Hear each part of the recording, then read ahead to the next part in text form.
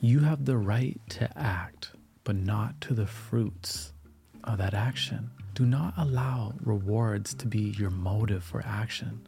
And at the same time, do not be attached to avoiding action. Let's get into it. Now, I believe many of us are experiencing this void or procrastination, this intimidation when we attempt to create or apply ourselves to our work. And many of us have lost that authentic joy we once had with our creations or simply life. We're focused over there when we need to come back right here. Now, every single one of us has a mission. We have a gift. And I believe it is your duty to apply yourself to it. You have to work. There's no such thing as a life without work, my friend, without applying ourselves to something. Every single day is full of action. Even when we think we are doing nothing, we are doing something. We are breathing. Our heart, what about our heart? Our heart is always pumping blood, our life force. We are observing, we are thinking. We have our jobs, we have our passion projects, and sometimes even our passion projects, what happens? Those feel like work, and then we procrastinate the very things that we love too. And now we live in a very interesting time that we need to be aware of. Everything is instant. Instant feedback, we got Amazon Prime, one-day delivery. There's less reasons to wait, less reasons to be patient. But patience is a necessary ingredient for life.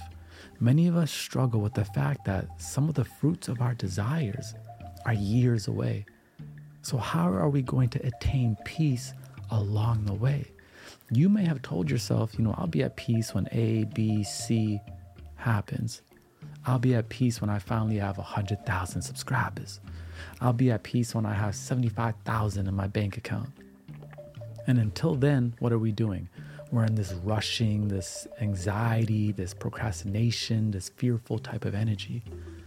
You know what I've always told myself? I told myself I am a lifer. As long as I am breathing and able, I will do something. I will apply myself. I will express myself. I will create. I will be in service. I will explore. Why? Because I am a lifer, because we have breath. And a simple truth I've harmonized with again as of lately is this: do the work as if the action itself is the destination, and you'll arrive at every step. It's all about the exploration, my friend, not the destination. Let me say this: instead of saying 1 million subscribers is the destination, instead, picking up this camera is the destination. It's beautiful, isn't it? I just got this one. Writing that script right now in this moment is the destination. Do the work as if the act itself is the destination, and you will arrive at every step. You'll finally enjoy the process because you become a part of the process. There is no separation. And your work, it will bear its fruits. When you do it out of love, when you do it with care, when you finally do it with precision, now you are harmonizing with life. And the thing is, whatever you put out into this world, if it's received, great. If not, great. We got things to learn. This is where our work, our craft becomes a form of worship. My work always has been a form of worship in the sense I've often said my creativity is my spiritual practice. You know how some people, yoga is their spiritual practice? My creativity is mine. It's the very thing that taught me how to focus, how to be present. It's taught me about my ego, how to be in service to others, how to serve something higher than myself, how to help the world. My prayer has always been in the process. I have felt God in the details of creation, complete presence and oneness, love, curiosity, like a child again. But let me tell you something.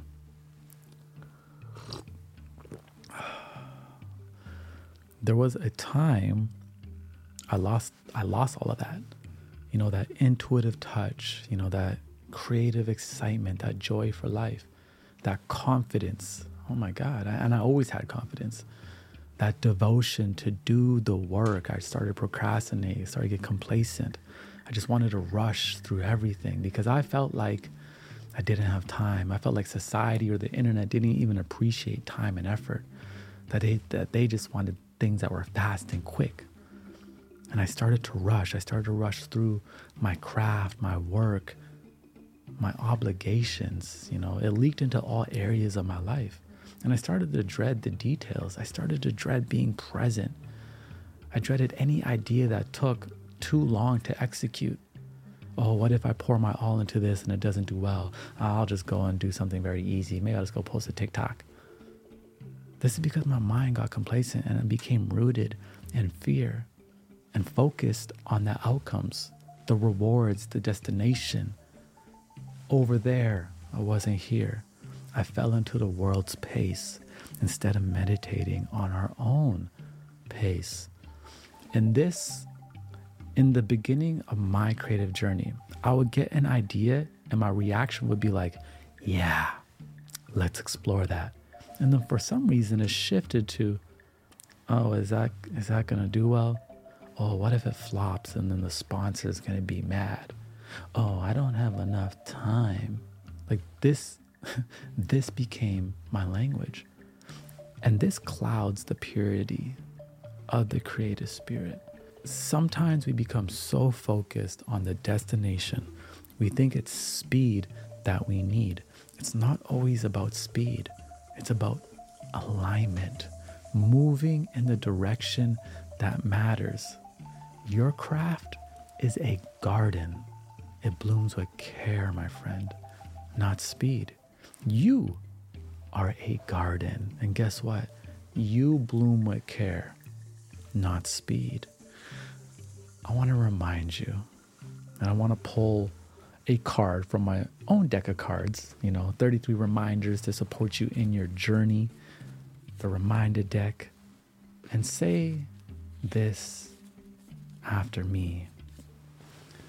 I don't chase, I receive. I don't chase, I receive. What you need, God already has stored for you. No need to chase. Stay rooted in truth. Stay rooted in you. Be patient. Ask, plan, prepare, be persistent, and you shall receive. Now, some of you may be like, Heinz, my work is definitely not my worship. I do not care about anything. It's not about what you are doing, but it's about the channel between you and that thing. It's about the frequency. We've all heard that saying before. How you do one thing is how you do everything. How you show up in one way is how you show up in another way. We often think those who have time all day to meditate are in worship. Those who are in prayer all day are in worship. But guess what? A mother or a father doing their duty is a form of worship. A teacher teaching is a form of worship. You studying at school is a form of worship. Sharing your gifts, expressing the God-given gifts that you were given is a form of showing your appreciation and worship. But just do it with the highest intent possible, beyond yourself. Do it for the Most High, right? Like each day, I believe we have this opportunity of presence, of focus, of doing the work, of applying ourselves with intention and care. And I love that space. I love that frequency, no matter if it's something that we love or not. And through that devotion, you develop that frequency, this flow state, and you bring meaning into life, even into the things you don't enjoy doing, because you understand it's all a part of cultivating this life of yours. I'm truly thankful for the jobs that I hated. I cleaned gutters, getting yelled at in the kitchen, cleaning cars. It all taught me something. It sharpened my work ethic. Give me the ability to communicate with others. so that when the thing that I love most was finally in front of me, I was ready. Do the work, create, express, tell that person you love them without attachment to the reward. And let me tell you something, the spotlight seeks the artist who works not for the attention, but for the pure joy of creation. That shines through their work. This is why often we hear an artist's first album and people say it's their best. Why is that true? Well, sometimes it is, but it's because they did it for their joy. And then once they blew up, the industry came in and the voices came in and the corporations came in and the lust of money came in. And that joy got eroded through pressure and external demands. Let's think of it this way.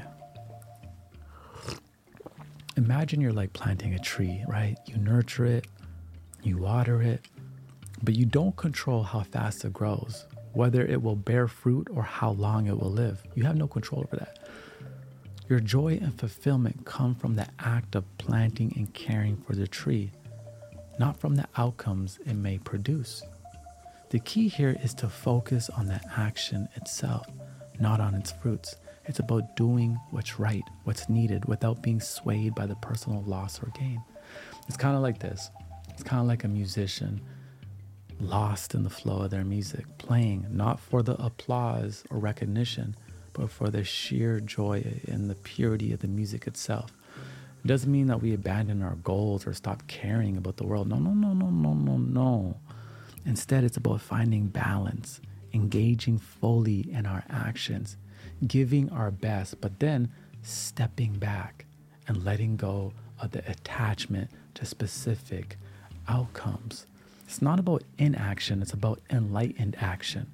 It's like walking a path of righteousness for its own sake, not for the reward or the fear of punishment. It's about being so in tune with the natural flow of life that your actions become spontaneous, right, and in harmony with the greater order and flow of things. Now, this is a practice, okay? Just because we know this in theory doesn't mean we're not going to be attached to the outcomes. You know, you go post a video, you're going to be attached to the views, what people are saying. But we must challenge this, challenge our spirit. Each day we can do simple habits that strengthen our intention, that allow us to do the work without thinking about the rewards every single day.